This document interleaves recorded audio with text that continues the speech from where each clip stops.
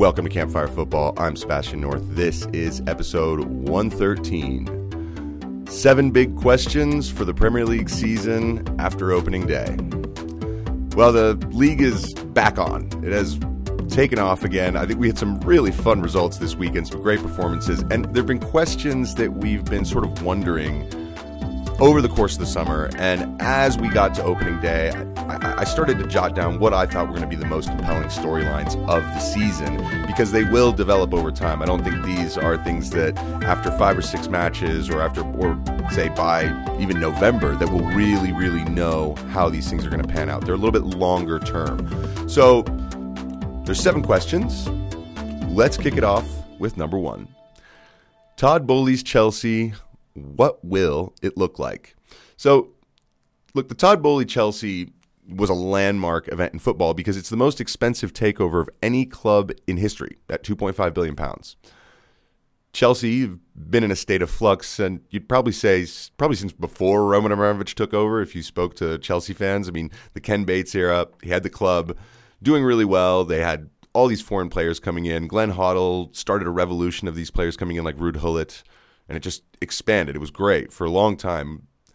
Then the club was in real trouble, had heavy debt, and Roman Abramovich came in, bought the club, and turned everything upside down in English football, basically. The thing is that there was the investment that he brought. It papered over a lot of the cracks of the way the club was run, in the sense that he didn't care if he had to spend a little extra money to replace a player that was an utter failure, even though they were pretty much a club record signing.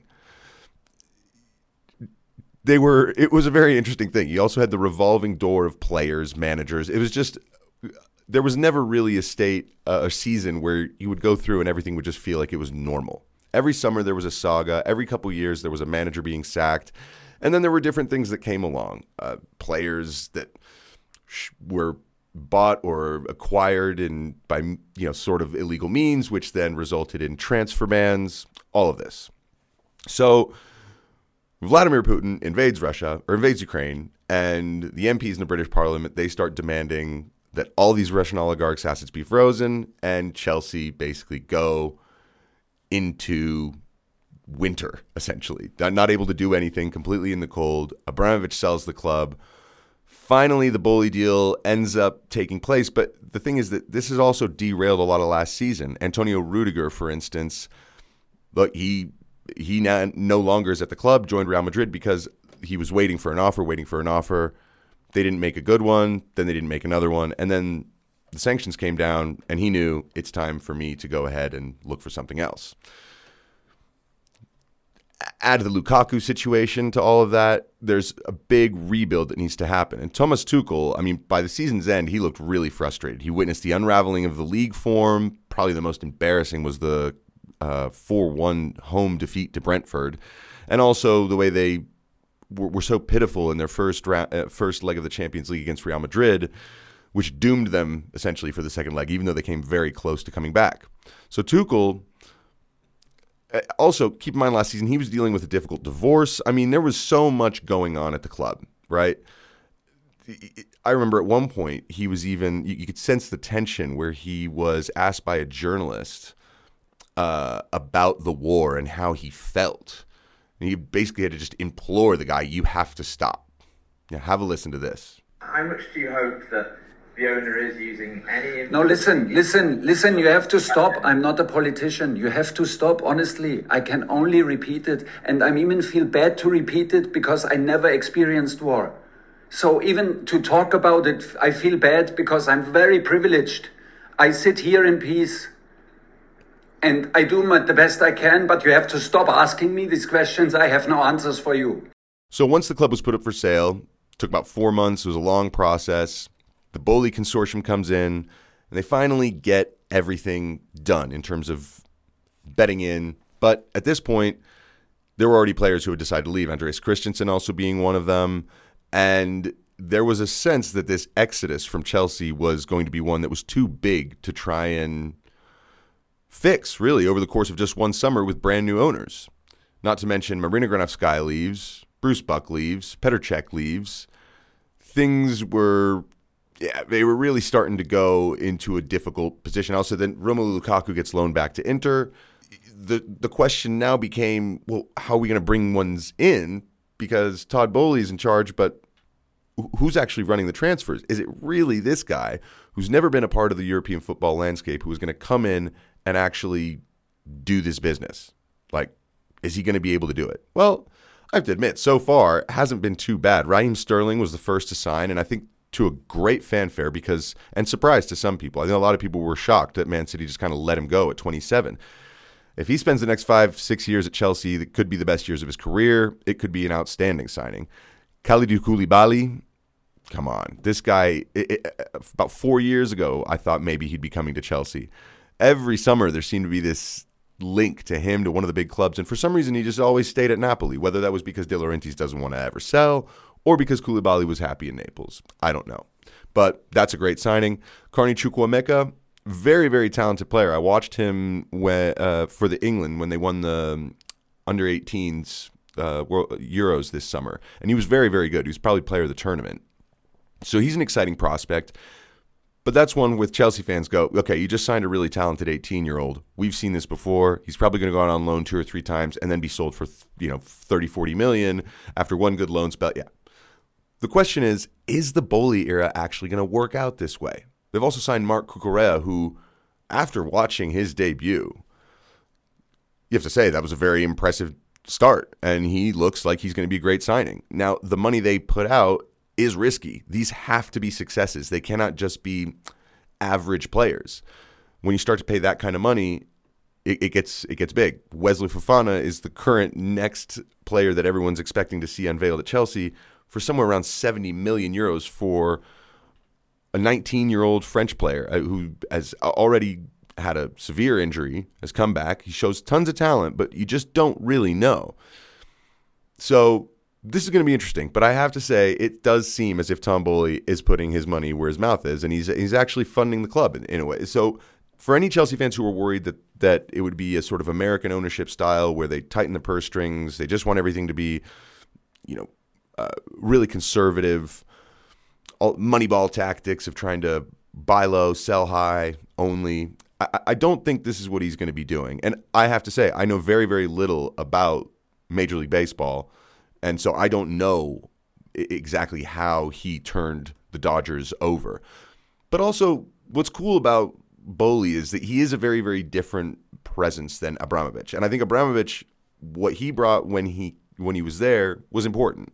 I think there was something interesting in the fact that he never wanted to give interviews. He was just about the club, and he was just pouring money into it because to him, it was fun. He just loved to build the club. Boehly, rocking up in jeans, a collared shirt, his hair flopping around, Top Gun aviators, took the team to Dodger Stadium. They went to the batting cages. This is very, very different than the relationship that Roman seemed to have with players. He's going to be far more accessible to them, staff, media.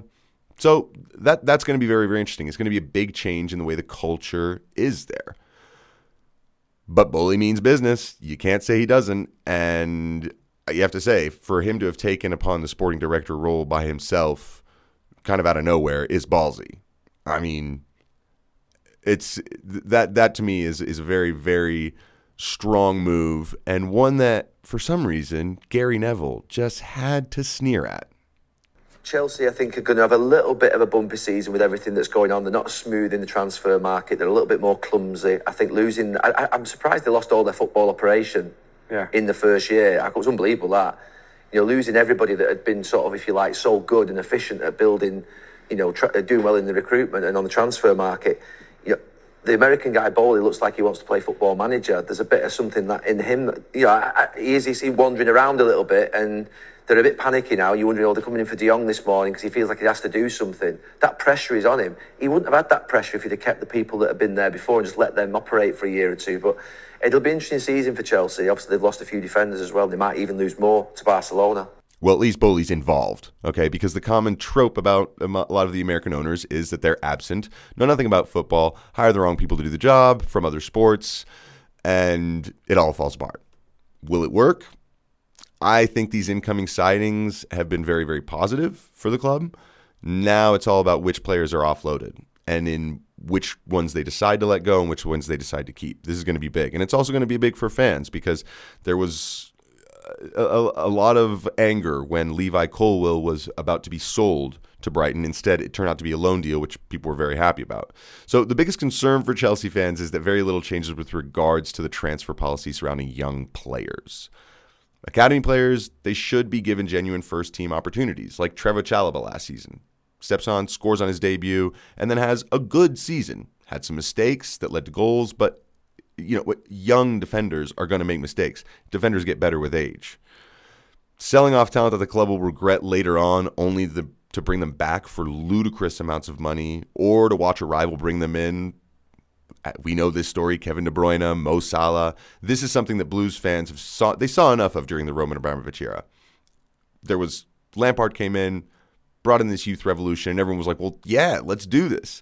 So can they do that with their transfer policy, with the way they want to set in a culture? Can they make it into the top 4 this season? This is the big question for a lot of people. Okay, moving on to number 2. We go from team in blue in London to another team in blue, the Foxes, Leicester. Can they avoid a relegation battle? Now, I say this because it's very simple. At the time of writing this piece, Leicester have yet to make a single signing this summer transfer window. They're the only team in the Big 5 leagues to have still not done anything. So the only notable departure is Kasper Schmeichel, leaving 1 year before his contract ends. He was club captain, right? You would assume they'd have got a decent amount of money for him, but no, he went to Nice for £1 million. They don't really need money coming in. They just have too many players that they don't really feel are going to be important for the side, who are on decent wages, who they pay decent money for. A lot of these signings came in the last 2 seasons. The problem is that when you don't really strengthen, when you aren't bringing people in, a staleness can really quickly set into a side. And this tends to be a really bad sign for clubs that are lingering around mid-table, because all it takes is a bad run of form, for about 2 months of the season, you can find yourself between 16th and 20th very quickly. It happens a lot. Relegation form, it doesn't take a long time for it to set in and have a drastic impact. They have a lot of talent on their side. As I mentioned, Fofana is there. He's wanted by Chelsea. Will they let him go? If they let him go, they get a ton of money, but they lose a player that they really, really want to keep. He just recently signed a new deal anyway, so that's why this deal would cost so much money. But if they're able to shift a couple people out and find some players that really, really fit with their system that may be cheap, then I think they'll be fine. But if they do lose Fofana, if somehow they do lose Maddison or Harvey Barnes or any of these major important players that they've had over the last few years, I could really see them struggle. Now, I do want to say Brendan Rodgers is a good manager. Okay, he seems to do well when he's working with limited resources anyways. It's almost like some managers, the more money you give them, it's almost like they just have too much choice and they start to make mistakes and sort of go away from what they know works to going to unknowns, of using players who you're kind of relying more on their talent than their ability to follow instruction and be coachable. But his track record is good with smaller sides, with smaller budgets. And, he did really well in the championship with Swansea, brought them up. And in the early years when he was at Liverpool, he was very good. And I think that this Leicester job has cemented what Rodgers really can be. The players he's brought through, goodness me, James Justin, Keenan Dewsbury-Hall, Harvey Barnes, Youri Tielemans, Luke Thomas, Fofana, of course, Wilfred Ndidi. These are young players brought in who have been significantly improved. Their stock has gone up. But here's the problem. The Premier League is brutally competitive, and like I said, standing still is the equivalent of going backwards. And if they don't do anything in this transfer market, I really do feel for Leicester. If you think about it, it's almost every team outside of the top 6 that is in this kind of a position. West Ham right now, right? They're that 7th club, right? They're the one that they look like they might break into the top 6 this season. Leicester were that just a couple seasons ago. When the structure is good, when you have a manager in place that's driving the players well, that knows how to get certain players out the door that might be a problem, and knows which players they need to improve the side, everything can be going well for a while. But these clubs are not so rich that they can buy their way out of trouble. The only teams that can really do that are the Big Six. Everyone else, you have to understand, if conditions go wrong, they're just one bad season away from being relegated. So Leicester, they played against Brentford, first match of the season at home, and drew 2-2 after having been in the lead 2-0. So there's positives and there's some negatives there. How will they deal with it this season going forward? Will they be able to bring someone in, some other people in? Will they let some people go? If that happens, if any of that happens, if Leicester can stay in the top half, I think that'd be great. But you just wonder, are the wheels going to start to fall apart off this bandwagon that we all jumped on 6 years ago when they won the title? I certainly hope not. That would be sad. All right, let's move on to number 3. Is Newcastle's rise going to lead to European football next season? So the question is, are Newcastle ahead of schedule? They're technically the richest club in the world. At least, that's what the narrative that was given from the very beginning. They do have the fortune of the Saudi ownership behind them, Saudi royal family. There's a lot of money there, obviously. How much they want to give, I'm not sure. It seems as if right now they're focusing a little bit more on the LIV golf tournament. But if that's any metric of how they may be willing to invest to topple things, well, you better be ready. Newcastle at some point, I would imagine, are going to splash some real cash. Most people expected this kind of PSG or Chelsea-style spending spree to have happened, and it really hasn't. They just started with Kieran Trippier. They ended up getting Bruno Guimaraes, Chris Wood. I mean, it's kind of interesting. These are much more low-key signings, and the idea for them has been, we want to try and get into the Champions League places within 5 years. All right, that's pretty good. I mean, it seems very gradual as a come-up for what they may be capable of, considering if they invest more aggressively, it might happen quicker.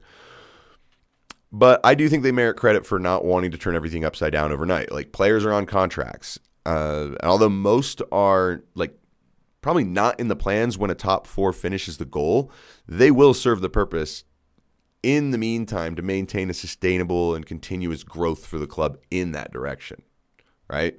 I said they started with Kieran Trippier. Most people were shocked about that. That was a great signing, though. Guy scores on his debut, makes an immediate impact before he got injured. Chris Wood, very clever signing. I mean, this was, in this period of time, Newcastle were down close to the bottom. They signed Chris Wood from Burnley. He only scored 2 goals, but he had an impact, and it did weaken a direct rival. It also allowed other players like Saint-Maximin and Joe Linton to have a bigger impact as well. This summer, they've already signed another Burnley player. They've got, and perhaps the best performer over recent seasons, in Nick Pope, the goalkeeper. They finalized Matt Targett from Aston Villa, which is another decent signing. This is instead of going to Europe and spending 30-40 million on maybe a talented left back from Spain or France or Germany, you go with someone who's been in the Premier League for a few years already and that is solid. And this is part of the transfer strategy that I think is good. On top of that, they go and they get Sven Botman, 2021 Ligue 1 champion from Lille. And that is a great signing. For those of you who don't really know much about him, haven't seen him play much, he played for Lille, the team that I support in France, so I saw a lot of him. This is a really good left-sided center back, big guy, can pass the ball, can win headers, can get in the box and score goals as well. Yeah, great signing. Absolutely terrific signing. And yeah, I mean, they could use a little more support for Callum Wilson and Chris Wood, a little more depth, maybe a little more guile, something different.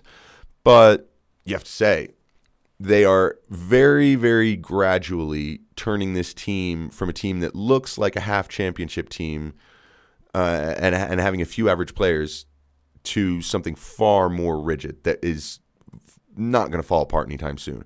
Bruno Guimaraes, goodness me, his impact has been spectacular since he set foot at St. James's Park. And the hope is that each of these signings can really take the club to the next level. This is a question, is will it happen? I mean, their form at the back end of the season was better than almost anyone else. They would have cracked the top 6. So if two or three of the right players come in, surely Newcastle must be able to compete with teams like Wolves, West Ham, Leicester, and Brighton for those satellite European spots if a team like Man United has a horrendous season, for instance. I don't really know, but I just feel that Newcastle should be right in and around there, that everything seems to be going well. There's a nice slow build. And yeah, I mean, my question really is, will they get themselves ahead of schedule and manage to qualify for at least one of the European competitions for next season? Tell you what, the Geordies have long waited for this, so we'll see how patient they can be with it. But it's on its way. All right, number 4. Liverpool versus Manchester City, Volume 5. In my time watching the Premier League, this has to be one of the greatest football rivalries in the league. It's possibly in English football history. I don't know. I can't comment on things from the 60s. But the reason I say this, it's not because of the blood and thunder when they play. It's not because of the aggression. It's not because the crowds are more crazy. Or for instance, constant mind games between managers. I think that was another thing that we've seen before. Mourinho was king at that. Obviously, Wenger and Ferguson had their spats. Ferguson and Rafa Benitez as well. All well known. But these rivalries, they all had some kind of bad blood surrounding them, right? Some kind of, animosity between the clubs or certain personnel. And that is not what this rivalry has been about. This is basically the two best managers on the planet crafting to what, in their mind, is the absolute ideal squad and the ideal playing style. And the competition between those two has just been so compelling because what it's yielded is the highest quality football I think the league has ever seen, especially from more than one team. So the question that everyone has, obviously, is who's going to win the league? Looking at the recent years, City have 3, Liverpool have 1 of the last 4 titles. Both brought in young, powerful, exciting forwards, Darwin Núñez and Erling Haaland. That is going to be a really, really fascinating storyline to keep an eye on. Of course, both have let important players leave as well, and Sadio Mane and Raheem Sterling. It seems as if nothing can point to a clear separation between these two teams almost every season, which is astounding. And that's what it's been, actually. Nothing separates these teams except for about a point, right? Since the 2018-2019 season, which is 144 games that they've played, City have amassed 338 points to Liverpool's 337. Yeah, only 1 point over the course of 4 seasons is the difference between them. It's also worth mentioning, for some context here, on how good they've been. These teams have 338 and 337. Chelsea come in third in that table, having collected 264 points in that time. It's 70-point difference. It's absolutely huge. It's absolutely huge. So it's clear that these two really are the head and shoulders teams above everybody else. I know that things can go kind of weird and different. We saw Liverpool really struggle when they had a ton of injuries a couple seasons ago. I don't really see that happening again to either squad. I think they're also deeper than they were then. So I just don't think Manchester City and Liverpool are going to slide out of the top 2. I think most people probably see that as the case. Of course, you never really say never in football, but they are just so good. And look, the others can try to catch up, but the building process that it takes to put such a juggernaut of a team together, it takes time. And if Chelsea, Man United, Arsenal, or Spurs really want to challenge for the title, for the crown, any season soon, they're going to have to raise their levels quite dramatically. And I think some of them are starting to do this, maybe not all. It's also not that Liverpool and City are unbeatable to the other top teams, but they're just so ruthlessly efficient at dispatching absolutely anybody else. Because of the way they play, it doesn't matter what you bring to the table, they can overpower you because they're just a higher quality team. And it's not just a brutish style of play, which is awesome. There's so many ways for them to beat you. And the other key is that consistency is the magic word for these teams. They just win. They tick over every single match pretty much. that's why these teams are so interesting. So Man City, they've also signed Juliana Alvarez from River Plate. That's an exciting young Argentine who actually appears to be in Pep's plans pretty much from the off. He scored in the Community Shield. It doesn't look like he's going to be sort of kept in the back too much. I don't know if he'll start much, but I do imagine he'll get off the bench a fair bit and not just be in the shadows and loaned. Calvin Phillips was brought in from Leeds. Looks like a pretty perfect long-term replacement for Fernandinho, so we'll see how long it takes for him to also adjust. They let Alexander Zinchenko and Gabriel Jesus follow Raheem Sterling out the door. And the question was, oh man, is this team a little bit lightweight? I mean, there's rumors that Barcelona want to somehow bring Bernardo Silva to the Spotify Nou Camp to join the new Levers FC, if you will. I'm not sure that City fans would be too happy about that, and I don't really know if that's going to be possible. But meaning for Barcelona, I think they've got enough things to deal with trying to register 9 players. The other thing is that social media's immediacy creates knee-jerk reactions and narratives that go viral and linger until something drastic changes in the story. So enter the Darwin Núñez versus Erling Haaland thing. I don't know. It's a thing for people. Look, Núñez misses a big chance in preseason, spreads like wildfire. Oh, God, he's going to be a failure because Haaland scored in his preseason game. He's going to be amazing. Community Shield, and Núñez scores, earns a penalty, and changes the game for Liverpool, while Haaland misses 3 chances and 1 from 5 yards. So then, obviously, the narrative flipped. Haaland's going to be a failure. Núñez is going to be the star. Well, they both ended up scoring on their Premier League debuts, so that can go out the window. But no, this will persist all season. Look, it's logical to pit these two against each other and compare them. I do understand the logic behind doing it. But we're also talking about 2 different profiles of players in terms of where they've come from, what they've already achieved. Darwin Núñez sort of just had a breakthrough season last season. People have known about Erling Haaland for about 4 years now. Look, will City manage to supply Erling Haaland the way they need to? I think that it won't take too long before they figure out just how to slide him through when you have players like Kevin De Bruyne. If the run is on, the pass is on, he's going to score goals. Look, it may not matter where the teams are, really, when we go into the World Cup break. But injuries aside, these two look dead even. And I think it's just going to be another fantastic race for the title between the two. Can anyone follow them a little closer? I'm not so sure. The question is, can Liverpool get one over on City, who have been able to just pip them to the title? All right, number 5. Yeah, after the opening day, this is a club that is in utter turmoil again. It seemed as if things were going to be going well for Manchester United, but number 5 is Man United and Erik ten Hag. Will things finally change? Losing 2-1 to Brighton like that at Old Trafford was not good. That was really not good. And look, after Ole Gunnar Solskjaer led United to second in 2021, they had a very, very positive summer of transfers right away. Jadon Sancho came in. After that, there was a long transfer saga the year before. They finally get him. Rafael Varane comes in to support Harry Maguire. This is going to be great. And then late in the window, they re-signed Cristiano Ronaldo, who was on the brink of going to City. Many people now feel that they should have just let him sign for City and continue with the plan going into the opening match of the season that they had. Instead, Fergie reportedly got himself involved to convince Ronaldo to go to Old Trafford instead of the Etihad. Now, I don't know. A lot of these stories, they kind of sound like a bunch of different half-truths that get put together into a nice-sounding narrative.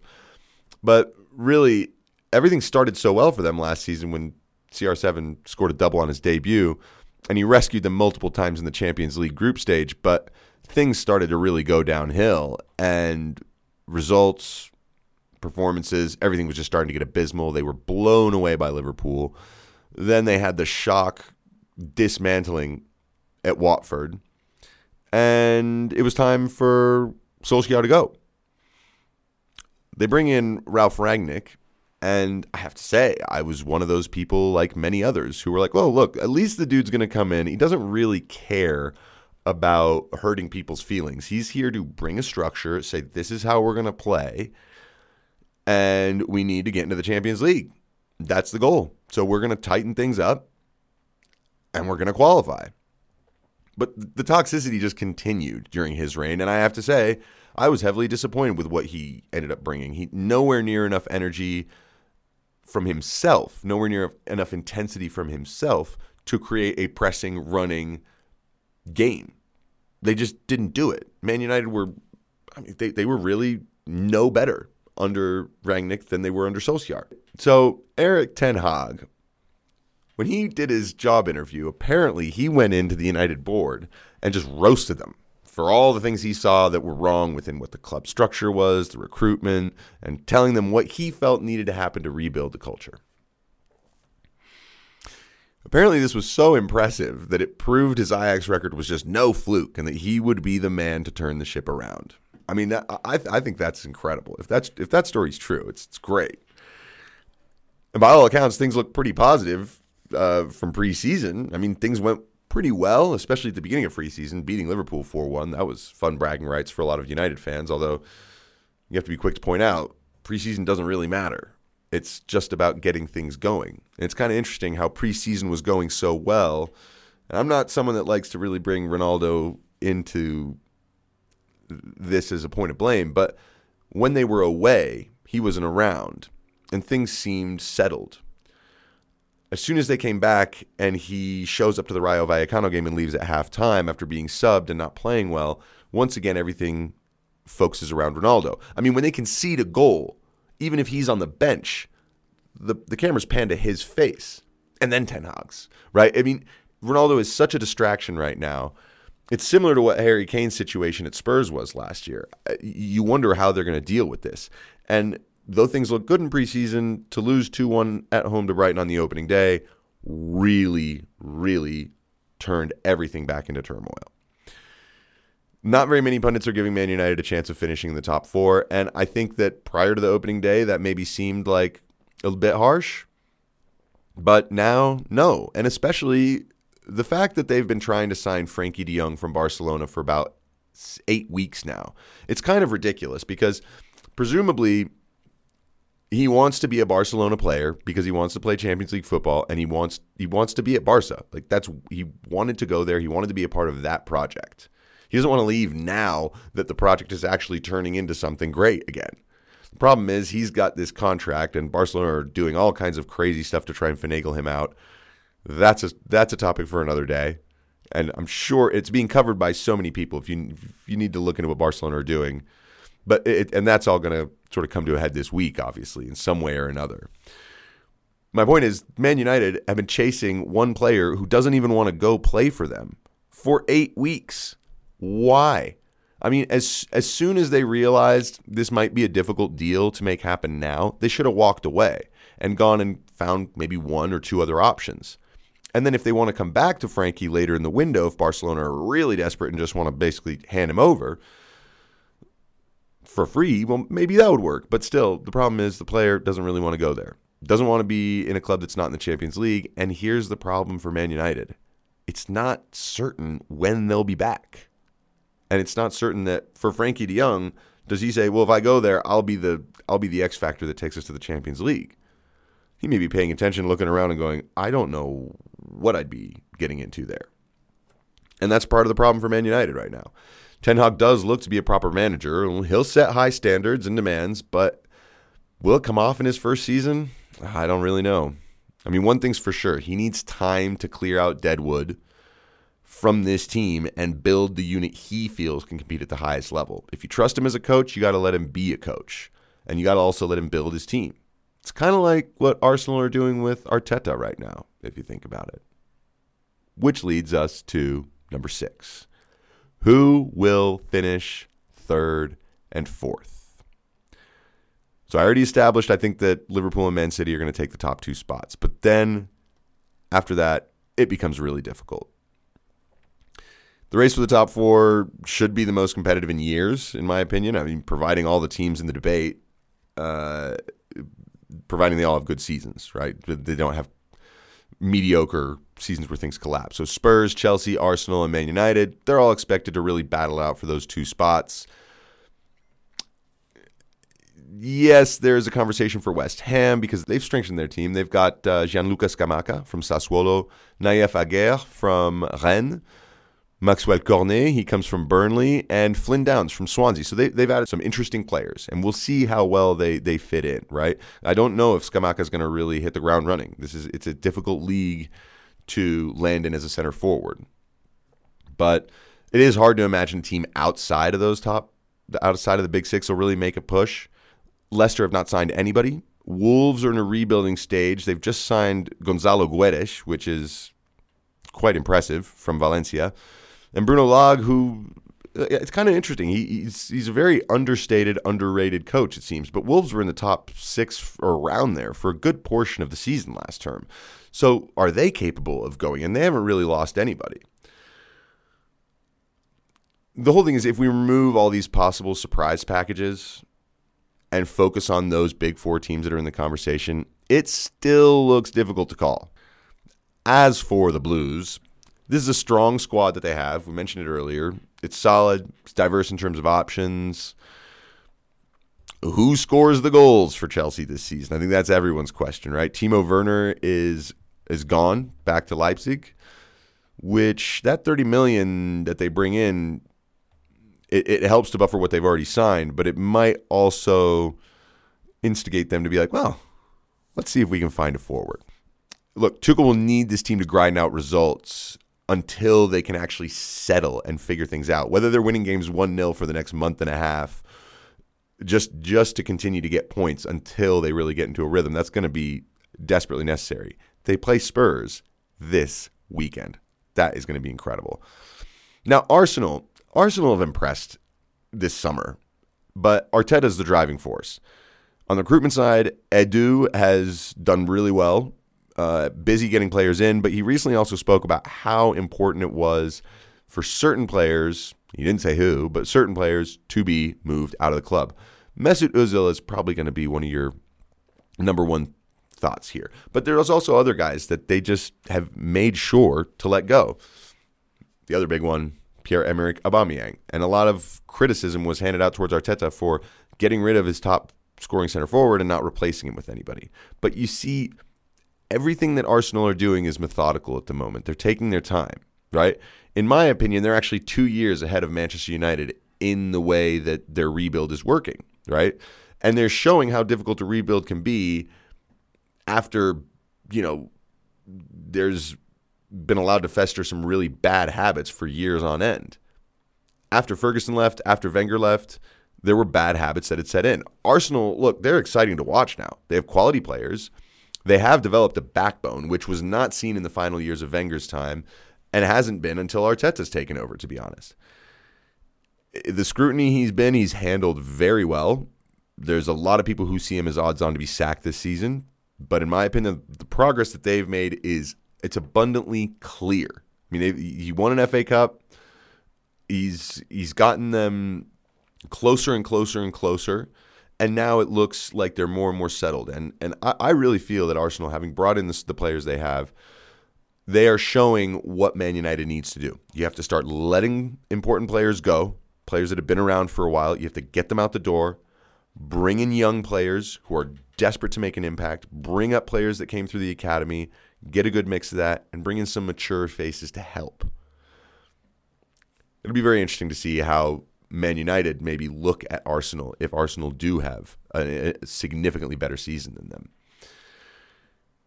All right, Spurs.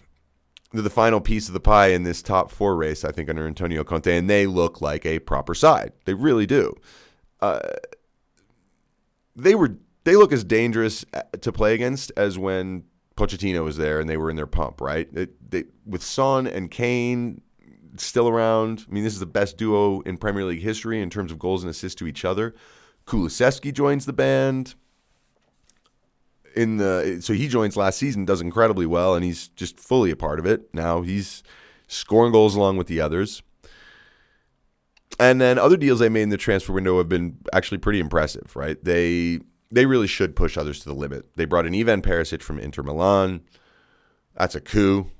for free. I mean, that's awesome. Fraser Forster comes in as backup for goalkeeper, which I think is really important to have a good backup goalkeeper because Hugo Lloris is getting older. They brought in the highly rated Jed Spence. Clément Lenglet comes in from Barcelona on a loan. Perfectly good, adequate player to put in a 3-back, which Conte will see as absolutely ideal. And they got big money moves, Richarlison and Yves Bissouma. Now, these are two players who will move the needle for Spurs. They will help them stay more solid in games, and they will help them score more goals and win more games. That I think there's no denying this. Considering Steven Bergwijn is the only actual major player to have left the squad, this goes to show you they are very well equipped to challenge for trophies, and they have a winning coach as a manager. They have a manager who is a proven winner. I can tell you as a Chelsea fan, when Antonio Conte came into Chelsea and he spent the first 4 matches trying to sort of appease the board by playing certain players, and then all of a sudden he goes, I'm done. I'm changing to my formation. This is terrible. These guys need to do what I need them to do. And then they went on to win 17 straight games and won the league. So he is the guy. Conte is the guy to have come in fresh, never even been here, and won right away. It's going to be fascinating. I think at this point, Man United look to be the weakest of these 4 teams. But if Chelsea get their business done and Arsenal and Spurs have good, consistent seasons, what a race it could be.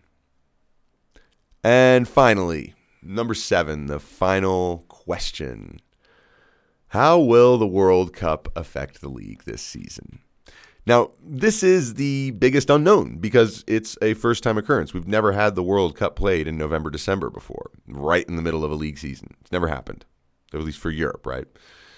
So there's some downstream consequences and effects of having this event take place when it will. There have to be. Some are more obvious and some we just won't know until later. But the first thing I wanted to mention was sort of the player welfare, injury risk as the big show approaches, right? Like Paul Pogba, for instance. He decided not to let the Juventus doctors have surgery on him. They recommended surgery on his knee. He decided, no, I want to go with some other treatment. And his whole idea was, if I get surgery, I'm going to miss the World Cup, period. But if I do this other treatment, maybe I can get back in time for the World Cup. Well, Juve, they just want the guarantee that he'll be back for the second half of the season. If Paul Pogba goes to the World Cup, having done his own treatment, plays at the World Cup, re-injures himself, spends the rest of the season out, Juve are going to be quite annoyed. But look, there's a risk. For every single player, there is a risk about what you decide to do for your own for your own safety and for your own health to fitness to be able to go to the World Cup and not, right? And this Paul Pogba thing is just one case, but there's such a wide variety of situations, especially that may start to happen come October. So the fitness issue is also interesting because there's also the recovery after the World Cup for players involved, right? It's the eventual winners and semifinalists and finalists. I mean, there's going to be a lot to process. So for them to go straight back into football afterwards, it might be really interesting. I mean, we saw Mo Salah seem to have a pretty big dip in form after the African Cup of Nations. And Sadio Mane seemed to almost thrive. And I'm not saying that was because Mane got one over Salah, but it was because Mane was going to the World Cup. Salah had to deal with the disappointment that he'd lost it. And the African Nations Cup had happened as well. So you had these two situations that seemed to kind of just dent Salah's confidence a little bit, maybe his energy, right? So how many players come back to the Premier League exhausted? The break will also give teams who are struggling the opportunity to sort out some problems, and especially teams that if they don't really have many players in their squad in Qatar, it almost gives them a second preseason to iron out anything important they need to deal with. I think that's fascinating. So I look back at a situation similar to this. Aston Villa, they're a great example of this because having struggled to avoid the drop, basically what they were struggling to avoid the drop in the 2019-2020 season. And it looked like they were odds-on favorites to go down with a few others. But then the lockdown happens. COVID hits, lockdown goes through, everyone has to go on break. Dean Smith gets his staff together and they decide, like, what can we do to stay in the league? And they decide to make a very clear set of plans for how they're going to shore up the defense and save themselves. And they did. There was a huge difference in the way that they defended post-lockdown. And they were in great form and they got out of trouble. So let's say Nottingham Forest or Brentford, for example, they're in the bottom 3 in November and they barely have any players going off to Qatar. They'll have plenty of time to improve on what they need to do to stay in the league. And then in hopes that all the other teams, that the teams who have players who come back are going to be so exhausted and sort of all over the place that they're going to struggle. Who knows? Maybe it'll go that way. Another interesting difference might be seen in the January transfer window, right? There's many transfers that have kind of happened or not based on the World Cup. In this case, some players might otherwise have moved to a bigger club in the summer and a step up, but they opted to stay where they were because they could get guaranteed playing time week in, week out. Christopher Nkunku from Leipzig is sort of an example of this possibly. May have wanted to stay in Leipzig, but there was talk of Real Madrid, Barcelona, City, United, Chelsea. All of them were after him, apparently. He decided to sign a new contract with the Red Bull Club, and he's going to start every game. If he continues to score goals, there's a really good chance Didier Deschamps selects him. So then January rolls around. Imagine there will be a lot of departures and arrivals over Europe in that period of time in January when that transfer window opens. The World Cup is always a major showcase for the football marketplace. So stars are made, and when do they get sold? Well, normally in the summer, right when the World Cup is over. Well, here, it's going to be about a week after Christmas, about a week after the World Cup is over, bang, the transfer window opens, and I imagine there will be a lot of sales. Players who, for instance, stayed at their clubs just because they were afraid that they might not get playing time elsewhere, or players who stayed at their clubs just so that they could really manage their minutes. There's all kinds of things like that. Once the World Cup is over, those questions, they kind of go out the window, and it's going to be really interesting to see how that pans out. The big teams who will see most of their squad travel to the Middle East, oh my goodness, it's going to be fascinating to see how they deal with it. And then you think about the players that aren't going. Mo Salah won't be there. So he's going to have a second preseason, middle of the season to get fresh. Same with Erling Haaland. Yikes. Be afraid. Be very afraid. So, look, those are the 7 big questions, right? Todd Boehly and Chelsea, what will it look like? How will it go? Can Leicester avoid a relegation battle? Is Newcastle's rise going to lead to European football as early as next season? Liverpool Man City Volume 5, who's going to take this one? Man United and Erik ten Hag, will things actually change at United? Who will finish in 3rd and 4th? And how will the World Cup affect the league? 7 lovely questions. I hope you all enjoyed today's episode. This was a fun one. Take it easy.